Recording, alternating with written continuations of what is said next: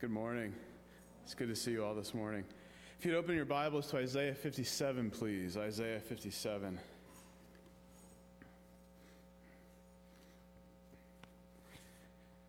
Whew, it's roasty. We're going to look at verses 14 to the end of the chapter, verse 21, Isaiah 57.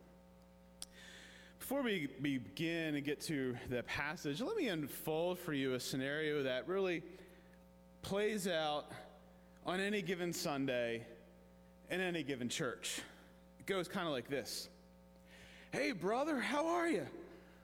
Oh, I'm doing great. Blessed by the Lord. Blessed. How are you, Pastor? Oh, I'm doing great. Thank you. Thank you for asking. The Lord has been good. Do you know how we tend to keep it safe? You know how we tend to keep it shallow? You know how we tend to lie to one another? We put on a mask, metaphorically speaking, of course. We put on a mask, we play the hypocrite, and in doing so, we end up destroying ourselves, we diminish the gospel, and we defile our witness. Why is it that Christians have this idea that our lives need to look perfect? Why is that? Have you ever thought about that? We could be dying on the inside, but we keep our smiles on the outside. We've been conditioned to do this. We've been conditioned to wear metaphorical masks, especially when we walk into this building. It's part of our conditioning. We want to have these perfect lives. I once even had a pastor friend tell me, he says, pastors especially need to hide their emotions. We need to present ourselves as those who have it all together, as those who live holy, righteous, and perfect lives. I think such thinking is actually disastrous for the church and for our witness. Even the Apostle Paul tells the Corinthian church in 2 Corinthians 1:8 how he despaired of life. When was the last time you heard a pastor or elder say that they despaired of life? I can only imagine if I actually announced that I'm despairing of life from the pulpit, that this collective gasp would echo from behind your masks, and you would all begin questioning whether I should be a pastor or not. But the Apostle Paul, the one we exalt as being the perfect example, who is not, by the way, despaired of life. Why is this? Why is this that we are so afraid to be honest with one another? Why are we so afraid to be honest about our sin, our brokenness, our hurt, and our sadness? Why is this fear existing in us? Why do we keep this distance from one another? Let me tell you, we were distant from one another before social distancing happened. Social distancing has just made it a whole lot worse. We keep our distance from one another. But I'm here to tell you this morning from God's word that church is not for those who have it together. If you have it together, you're in the wrong place. Church is for the brokenhearted. Church is for those who are not fine. Jesus' invitation is always to the broken, to the lowly, to the poor, to the needy. Blessed are the poor in spirit, for theirs is the kingdom of heaven. Blessed are those who mourn, for they will be comforted. Blessed are the meek, for they will inherit the earth. It's remarkable how countercultural Jesus' Beatitudes are, how counter-church culture Jesus' Beatitudes are. The Lord doesn't make promises of his presence and covenant love to those who have it together, to those who are fine, to those who can smile. He makes his promises to those who are brokenhearted. He makes his promises to those who are contrite and lowly in spirit. So let me ask you this. Why would we as God's people ever want to put on the front, ever want to put on the mask of our lives actually being together when the Lord himself invites those who are weary, invites those who are heavy laden, invites those who are broken? In Isaiah 57, the Lord offers 3 promises to those who are contrite and lowly of spirit. We're going to look at those this morning. 3 promises. The first one in verses 14 to 15, the Lord promises revival to those who are contrite and lowly in spirit. The second thing, the Lord promises mercy in verses 16 to 19 to those who are contrite and lowly in spirit. And the last, the Lord promises peace in verses 19 to 21 to those who are contrite and lowly in spirit. The Lord promises revival, mercy, and peace to the brokenhearted. Jesus' invitation to rest is for the weary and heavy laden. So the point this morning is this: we are to be the brokenhearted, and we are to love the brokenhearted. We are to be the brokenhearted and to love the brokenhearted. We need to cast off our masks, and we need to get real with one another. And it begins by getting real with ourselves and with our God. Let's begin the first promise, verses 14 to 15. The Lord promises revival to the contrite and lowly. And it shall be said, build up, prepare the way, remove every obstruction from my people's way. For thus says the one who is high and lifted up, who inhabits eternity, whose name is holy. I dwell in the high and holy place, and also with him who is of a contrite and lowly spirit, to revive the spirit of the lowly, and to revive the heart of the contrite. Now, before we get too far ahead, we need to define the lowly and the contrite. What does it mean to be contrite and lowly of spirit? What are the marks of contrition? What are the characteristics of being lowly of spirit?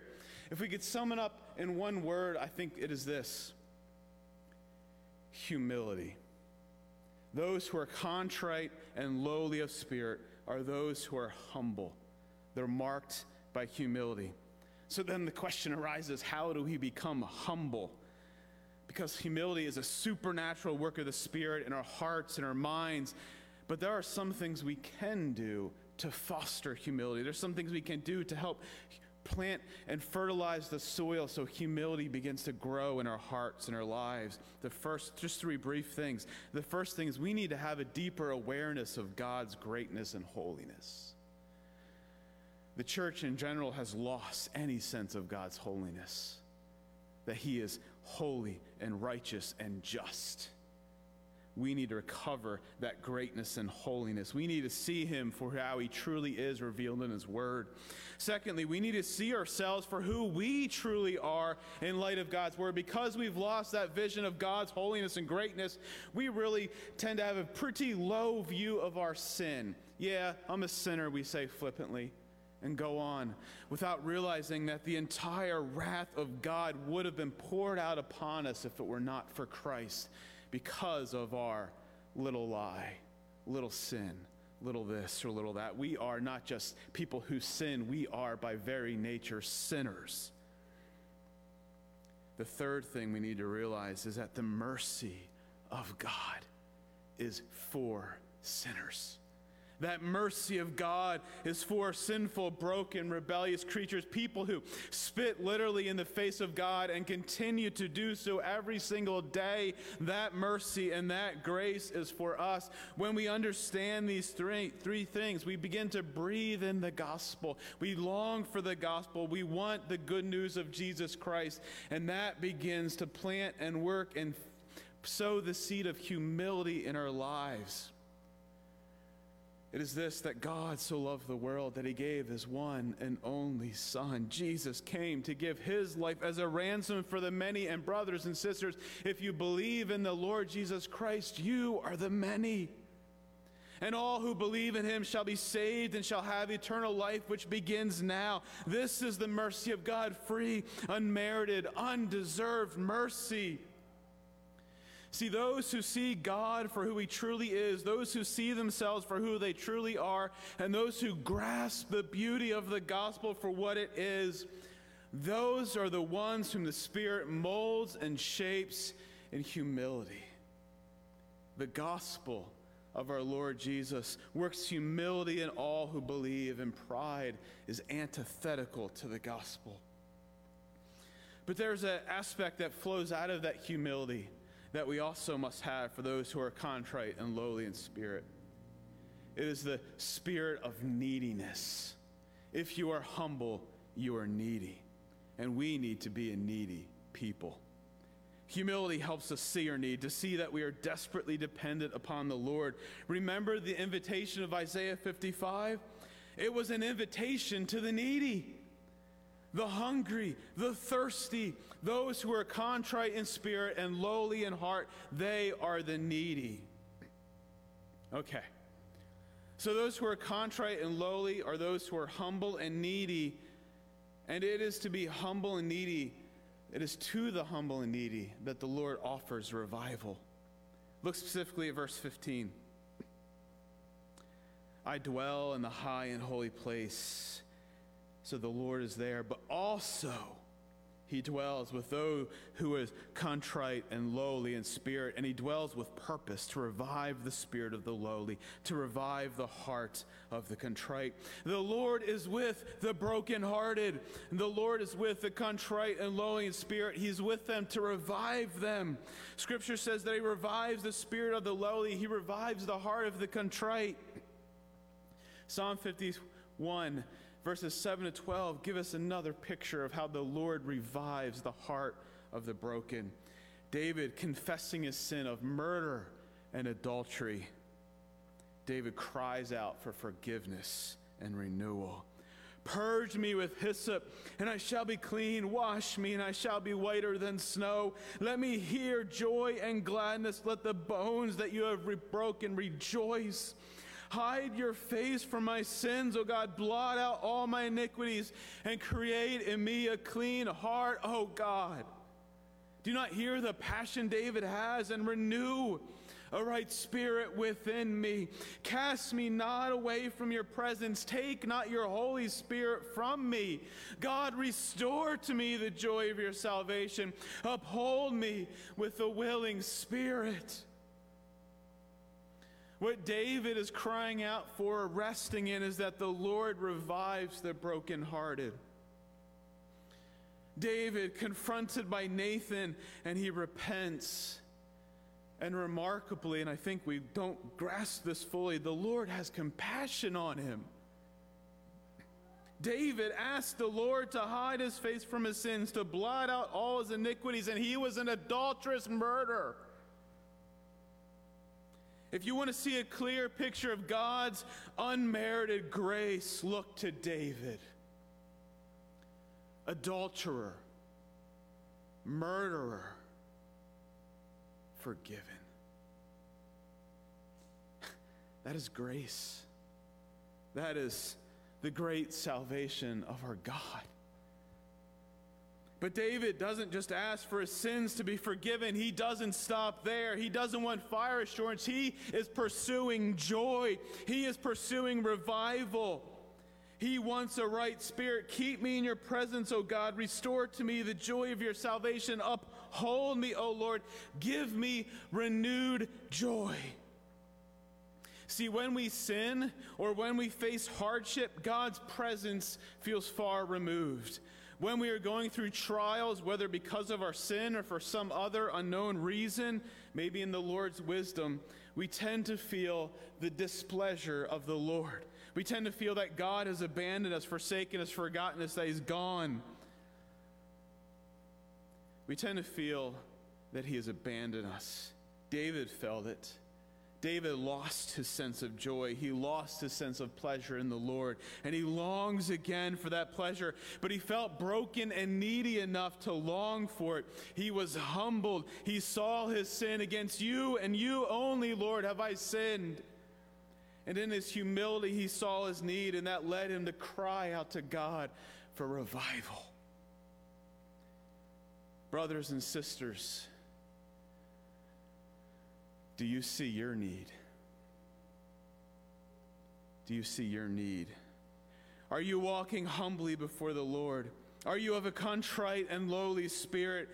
If you are, the Lord promises, I will revive the spirit of the lowly. I will revive the heart of the contrite. Brothers and sisters, our prayer should always be, create in me a clean heart, O God. Renew a right spirit within me, and cast me not away from your presence. Take not your Holy Spirit from me. Restore to me the joy of your salvation, and uphold me with a willing spirit. I hope that is our prayer. The Lord's second promise is mercy.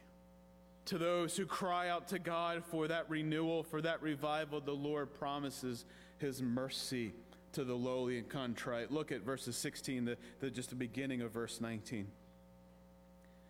For I will not contend forever, nor will I always be angry. For the spirit would grow faint before me, and the breath of life that I made.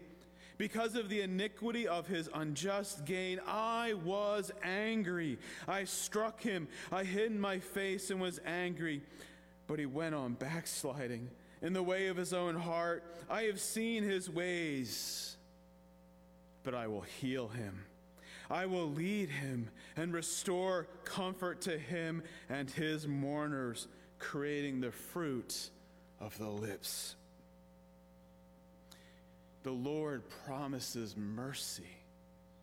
He will not contend, fight, and wage war forever. He won't always be angry. But let me pause for a moment and make clear, the Lord is angry. The Lord does get angry. We don't like to think of God as an angry God, but we must think of him as angry God if he is to be holy and righteous and just. He hates sin. He hates rebels. He hates those who craft idols in their hearts or in real life. And the Lord has every single right to be angry because he alone is perfect in his justice and holiness and righteousness. He is the Holy One, and our sin is not only a violation of his covenant relationship with him, but it's also a violation of God's very character. It is an affront to him. In other words, he has every right to be angry. In his anger, he is just and perfect. But there's good news for us. For those who rebel against him, for those who raise his anger, he promises that he will not be angry forever. He is angry for our sin. He hates those who backslide, those who rebel, those who run away from his covenant love. But in spite of those who turn away from the Lord actually turns to us. That is the depth of his love. I've gone to it often, but once again, I believe Ezekiel 16 paints a beautiful, remarkable picture of the Lord's faithfulness and covenant love. He rescues Israel when she was despised, lowly, and insignificant. He lavished upon her gifts. He gave her all good things. And over time, she was led astray. Over time, she prostituted herself. She chased after other gods, false gods, lesser gods. She rebelled against the Lord and rejected his love. But he remained faithful. He remembered his covenant, and in remembering his covenant, Ezekiel tells us he provided atonement for all her sins. This is the picture of God's covenant love. The Lord overlooking our sin. This is mercy. Judgment is what we deserve, but grace and mercy is what we receive. The Lord has seen our ways, but he promises to heal us. He will lead and restore comfort to his people. Brothers and sisters, Jesus saves. The Lord saves. God saves. I pray that moves you.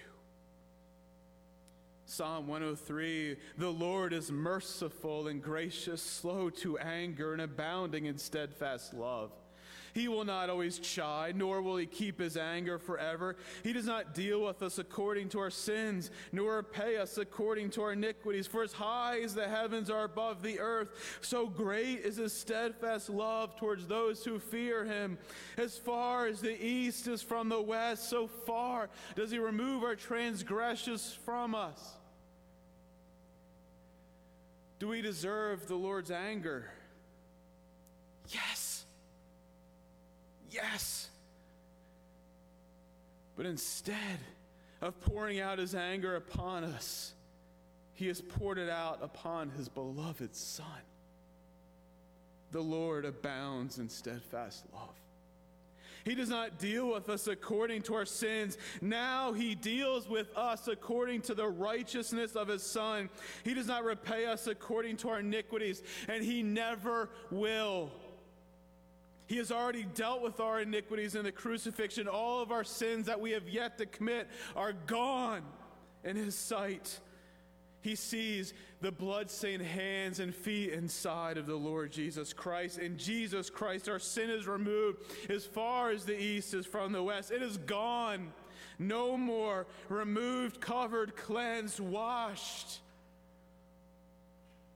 The Lord promises mercy to the brokenhearted, and the Lord fulfills his promise through the cross of Christ.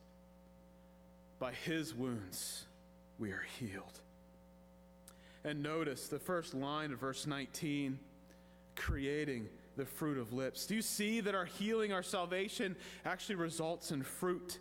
We respond to the Lord's salvation with praise, the fruit of lips, as Paul would later say in Ephesians 2. These are the good works we are created to do. See, our salvation, the promised mercy of God, creates in us hearts that overflow with good works to God's glory and for the good of others. These good works are a response to the Lord's mercy. So, brothers and sisters, the mercy of the Lord is for those who are brokenhearted. Jesus himself promises, "Blessed are the poor in spirit, for theirs is the kingdom of heaven." In other words, God's kingdom awaits the brokenhearted. The third promise is that the Lord gives us peace. Look at verses 19 and 21. Peace, peace to the far and to the near, says the Lord, and I will heal them. But the wicked are like the tossing sea, for it cannot be quiet, and its waters toss up mire and dirt. There is no peace, says my God, for the wicked. If you see it, there's actually a twofold promise here. The first promise is peace for the lowly and contrite. To those who are far, to those who are near, the Lord promises their healing. The Lord promises them peace, and peace is possible only through that divine healing. It is salvation of the Lord that brings healing, nothing else, nothing less. So if you want true peace, the peace of God that transcends all understanding, it comes only through the Lord Jesus Christ. But there's a second promise here. Judgment and destruction are promised for the wicked. The wicked do not receive peace, but unrest. They are like a tempest, like the tossing of the sea. There is no peace, no rest for the wicked. Imagine a life without sleep, without rest, with constant turmoil, without peace. The one theme that runs through all of Scripture is that there are only two types of people. There are the righteous, the ones who believe and trust in the Lord, who are redeemed by him, and there are the wicked, the ones who remain in rebellion against the Lord. Salvation, peace, mercy, revival promised to the righteous, and judgment, destruction is promised to the wicked. Peace for one, destruction for the other. The Lord promises peace to the contrite and lowly of spirit. He promises peace to the brokenhearted. Back to Psalm 34. The eyes of the Lord are on the righteous, and his ears are attentive to the cry, but the face of the Lord is against those who do evil, to blot out their name from the earth. Evil will slay the wicked, the foes of the righteous will be condemned. The Lord will rescue his servants. No one who takes refuge in him will be condemned.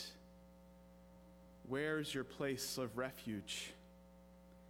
No one who takes refuge in the Lord will be condemned. Those who are contrite and lowly in spirit, the humble, the needy, will receive peace from the Lord, a peace that surpasses all understanding. So, brothers and sisters, take refuge in him.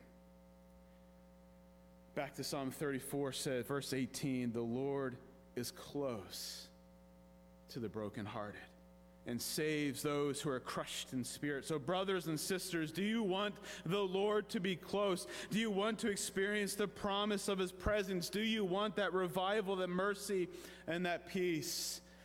Let me offer two brief applications in conclusion. First, we need to be a church of the brokenhearted. We ourselves need to be brokenhearted. We need to see that our sense of control and power and relevance are all facades.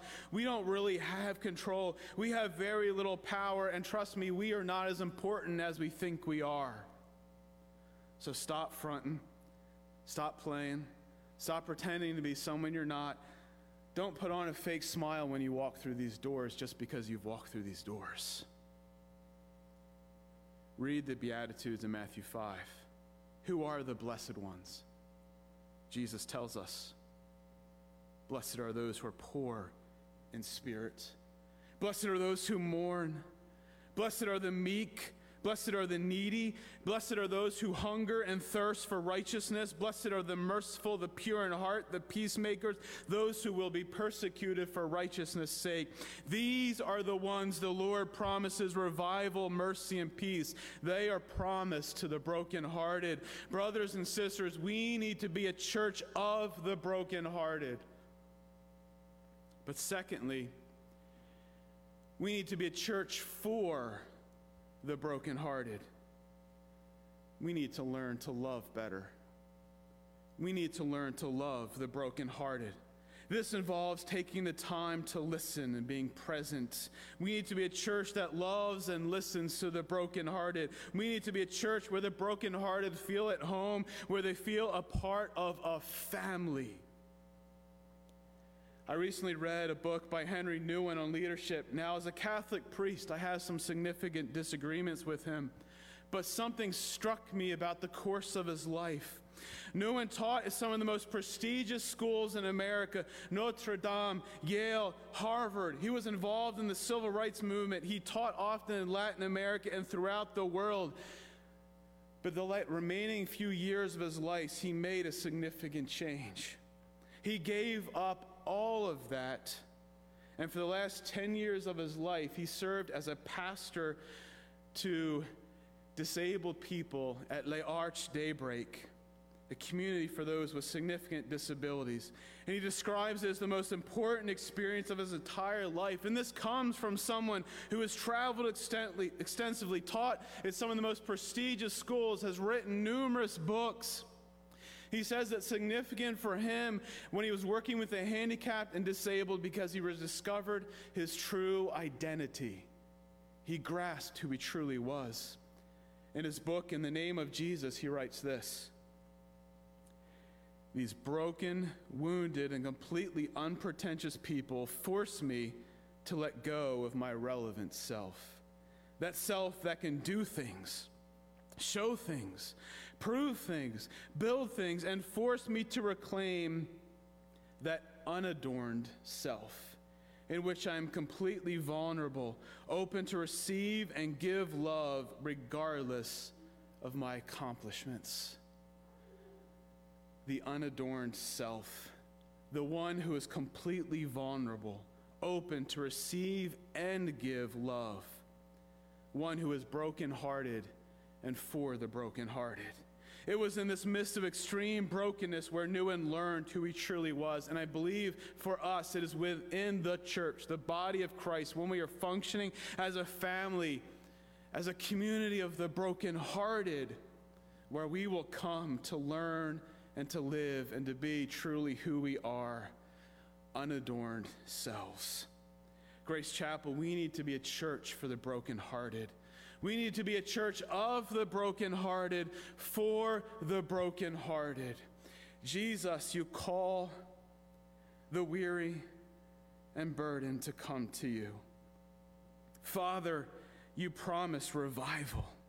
You promise mercy and peace to those who are contrite and lowly in spirit. Help us to see our unadorned selves.